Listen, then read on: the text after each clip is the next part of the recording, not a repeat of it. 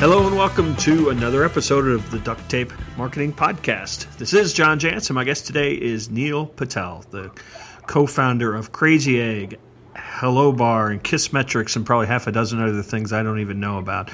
I'm really excited to have Neil on the show today because so many of the tools that he has used and the content and the training that he puts out there freely, I point people to all the time, and so this is a real treat. So Neil, thanks for joining me.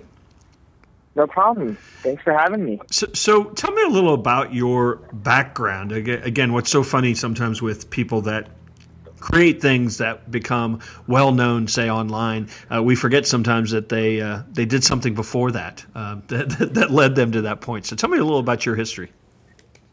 Sure. I started off in the agency world. I used to do internet marketing for businesses. From there, I realized that consulting wasn't scalable, so I got into the software realm. Yeah. I started creating software that I felt my company or clients at the time could use.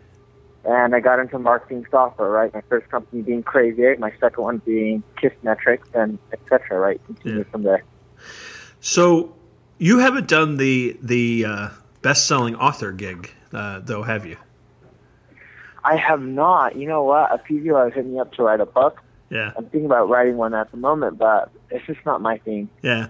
You know, it's interesting. There are a lot of people that have written books that are not necessarily making any money, and I think you've chosen the route of actually making money instead of talking about it. I could be doing better there. Well, it's all relative, isn't it? So let's get into some marketing topics. Many of which, you know, some of the tools that you talked about, the companies you talked about, were created in order to enhance. But I get a lot of these questions, and so I'm going to parrot some of them back to you because I'd love to hear your take on it. I still hear a lot of folks finally coming around to this idea of, okay, content marketing is something I have to do, but then they start blogging and wonder if it's still of any value. I'd love to hear your take if somebody were to ask you, is blogging still an effective approach for business?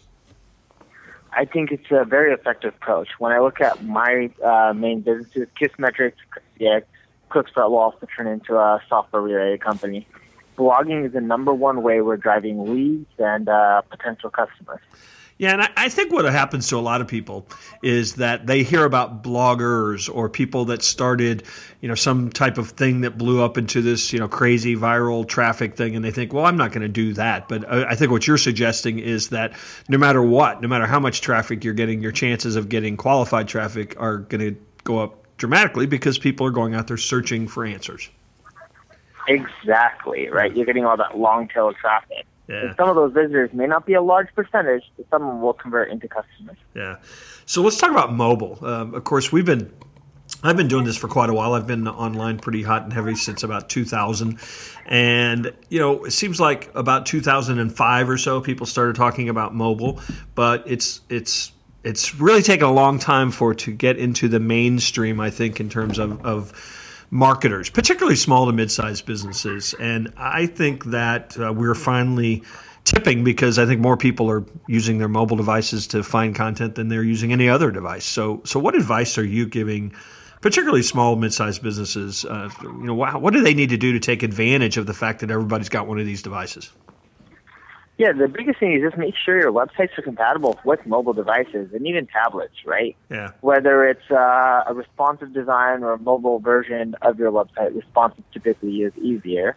But nonetheless, you got to just make sure, whether you're getting business or not from the mobile web, you need to make sure you have a mobile-compatible website. And you also want to improve your load times because the speed on mobile devices isn't as fast as your broadband. And for that reason, you want to make sure the mobile version of your site loads up fast. What about advertising, mobile versions of pay-per-click advertising? Have you experienced any true results using strictly mobile PPC? It has worked extremely well, especially for sites that are in the e-commerce world. Mobile advertising has not worked well from what I've seen in the B2B world. Yeah, and I guess a lot of that has to do, particularly a consumer site, when somebody picks up that phone and they're searching for something, especially in their town, there's pretty incredible intent, right? They're trying to buy something, and I think that probably leads a lot of the why you're talking about the e-commerce sites. Yep, exactly. So Another thing that I think a lot of people, and I know I've seen you talk about this quite a bit, obviously a couple of the companies you started address this very issue, but a lot of website owners, business owners are obsessed over traffic. And I know that that you really talk a great deal about conversion. I mean, you can do the numbers on it. If you have 10 people come visit your site, but 5 of them buy, is that better than 1,000 people coming to your site and only 4 of them buying? That's I think conversion optimization is just up and coming. It's not mainstream yet in the marketing world, but it will get there. And the reason being is, if you look at traffic, especially over the last 5-10 years, whether it's inbound or paid, right, organic or paid, traffic acquisition has become more expensive. It's more expensive to hire SEO, content marketers, pay-per-click costs keep going up. Yep. So the only way to combat that is to increase your conversion. Yeah, and I think the thing that people underestimate probably too is, because there are companies out there doing it well. I'll throw Amazon out there. You may have other examples, but I think consumers, surfers, searchers, whatever we want to call them, have come to expect, hey, when I search for something, I expect to find the thing that's very relevant for me. I expect to be driven to a page that only talks about what I thought it was going to talk about. And I think a lot of people underestimate how much of a turnoff that is if we don't find that. Exactly. No, it really is. So. And not to mention, I think people, anybody who's been online any amount of time, I think get really tired of, wait, I can't find the button I need, or that form doesn't make sense, or why did it take me to this page? So just all that user experience stuff is a big part of conversion. Yep. Tell me a little bit about the formation of Crazy Egg, because obviously there certainly are some listeners that don't know what it is. So talk a little bit about it, but really I'd love to hear kind of your experience in creating that tool. Yeah. So when we had a marketing agency, what ended up happening was companies would get more traffic from our services, and they're like, all these people are visiting our sites, but what are they doing? We're not necessarily getting any more sales or anything. We don't know how they're interacting or engaging. So we created Crazy Egg, which is a visual tool that shows you what people are clicking and where they're not. So then you can readjust your website layout, elements to maximize your conversion rate. Well, and one of the things of course, the heat maps, are so, I think, so telling sometimes. I've used it on my site over the years, and you see, certain links, and it's not just because they're the most popular ones, but they're just something about the location, of where that button is or where that link is, and it's really fascinating. In fact, I think it's impossible to guess, isn't it? What's going to work. Right? Yeah, it really is, and that's one of the big believers, just using data, because data tells you what's working and what's not, and then you can modify from there. Yeah, and I think we as website builders too, we know where everything is because we put it there. So I think so. It's almost hard to be objective about it anymore. One of the things that I know you're a big fan of and that you do quite well, and that is producing content, educational content. But one of the things that I think has gotten really tough for a lot of small business owners is, the bar's really been raised, I think, in terms of great content being out there. I'll point to one of my favorite sites of yours, QuickSprout. I mean, your university content there is better than a lot of people's paid stuff, the stuff you're giving away there. So, how does somebody compete in a world where the bar has gotten pretty high? You just got to keep getting better and better. And I know it's not easy, but it's like that in every industry, right? When it gets competitive, you just have to keep upping the game. Yeah. And the more you do so, the more traffic, the more sales, et cetera, that you'll end up getting over time. So there's no magic bullet. Is that what you're saying? It's just hard work. And that's what most people fail at this, right? They're just not willing to put in the time and effort. Yeah, that's just not a very sexy message. It's hard work and you have to do it a long time. Who wants to hear that, right? Talk a little bit about KISS metrics. And, metrics are one of those things that it's almost like you start talking about math to people when you start talking about metrics and tracking. And people are essentially oftentimes lazy and don't want to do that work. But it's probably the most important thing that you can do when it comes to trying to figure out how to grow your business. Yeah, metrics tell you where's the low-hanging fruit within your business. So if you look at the numbers and you're able to analyze them, you can figure out, all right, if I fix X, Y, and Z or modify this, I can actually grow my business by X%. Without the data and the metrics, you're just firing off blindly, and, hey, you could be focusing on the wrong area in your business.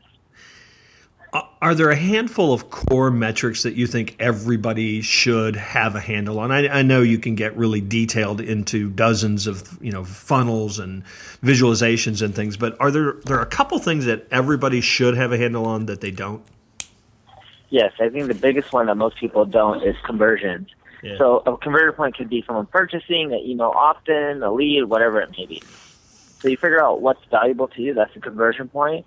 You need to start tracking that. Most businesses, shockingly, are not tracking that, not one bit. Like we were talking about, out of 100 people that we surveyed that are small and medium businesses, 99 of them at least will not be tracking conversions. Why do you think that is? They just don't know better, right? Because you have to think about it. Like you, me, and a lot of people listening to this podcast may know better, but we're the sophisticated users. Most people aren't sophisticated yet. They're just still learning, which is fine. You know, what's interesting, though, is I would suggest some people that know better still aren't doing it. So it's got to be somewhat deeper than they just don't know better. Yeah, I would say there's a portion of people who know better and they're just lazy and they're not doing it. Yeah, because it also is a bit of work. I think you have to be able to pay attention. You have to understand, why something's converting, why it's not. What are the important things? How do you use the technology, for example? I mean, there are. You probably know this answer better than me, but I bet you there are dozens of tracking softwares out there. So how do you, how does somebody decide one, software or one way to, track their metrics? Yeah, the simplest way is just sign up for Google Analytics. It's free, and they give you tutorials and walkthroughs on how to actually set up conversion points and, how to use the tool.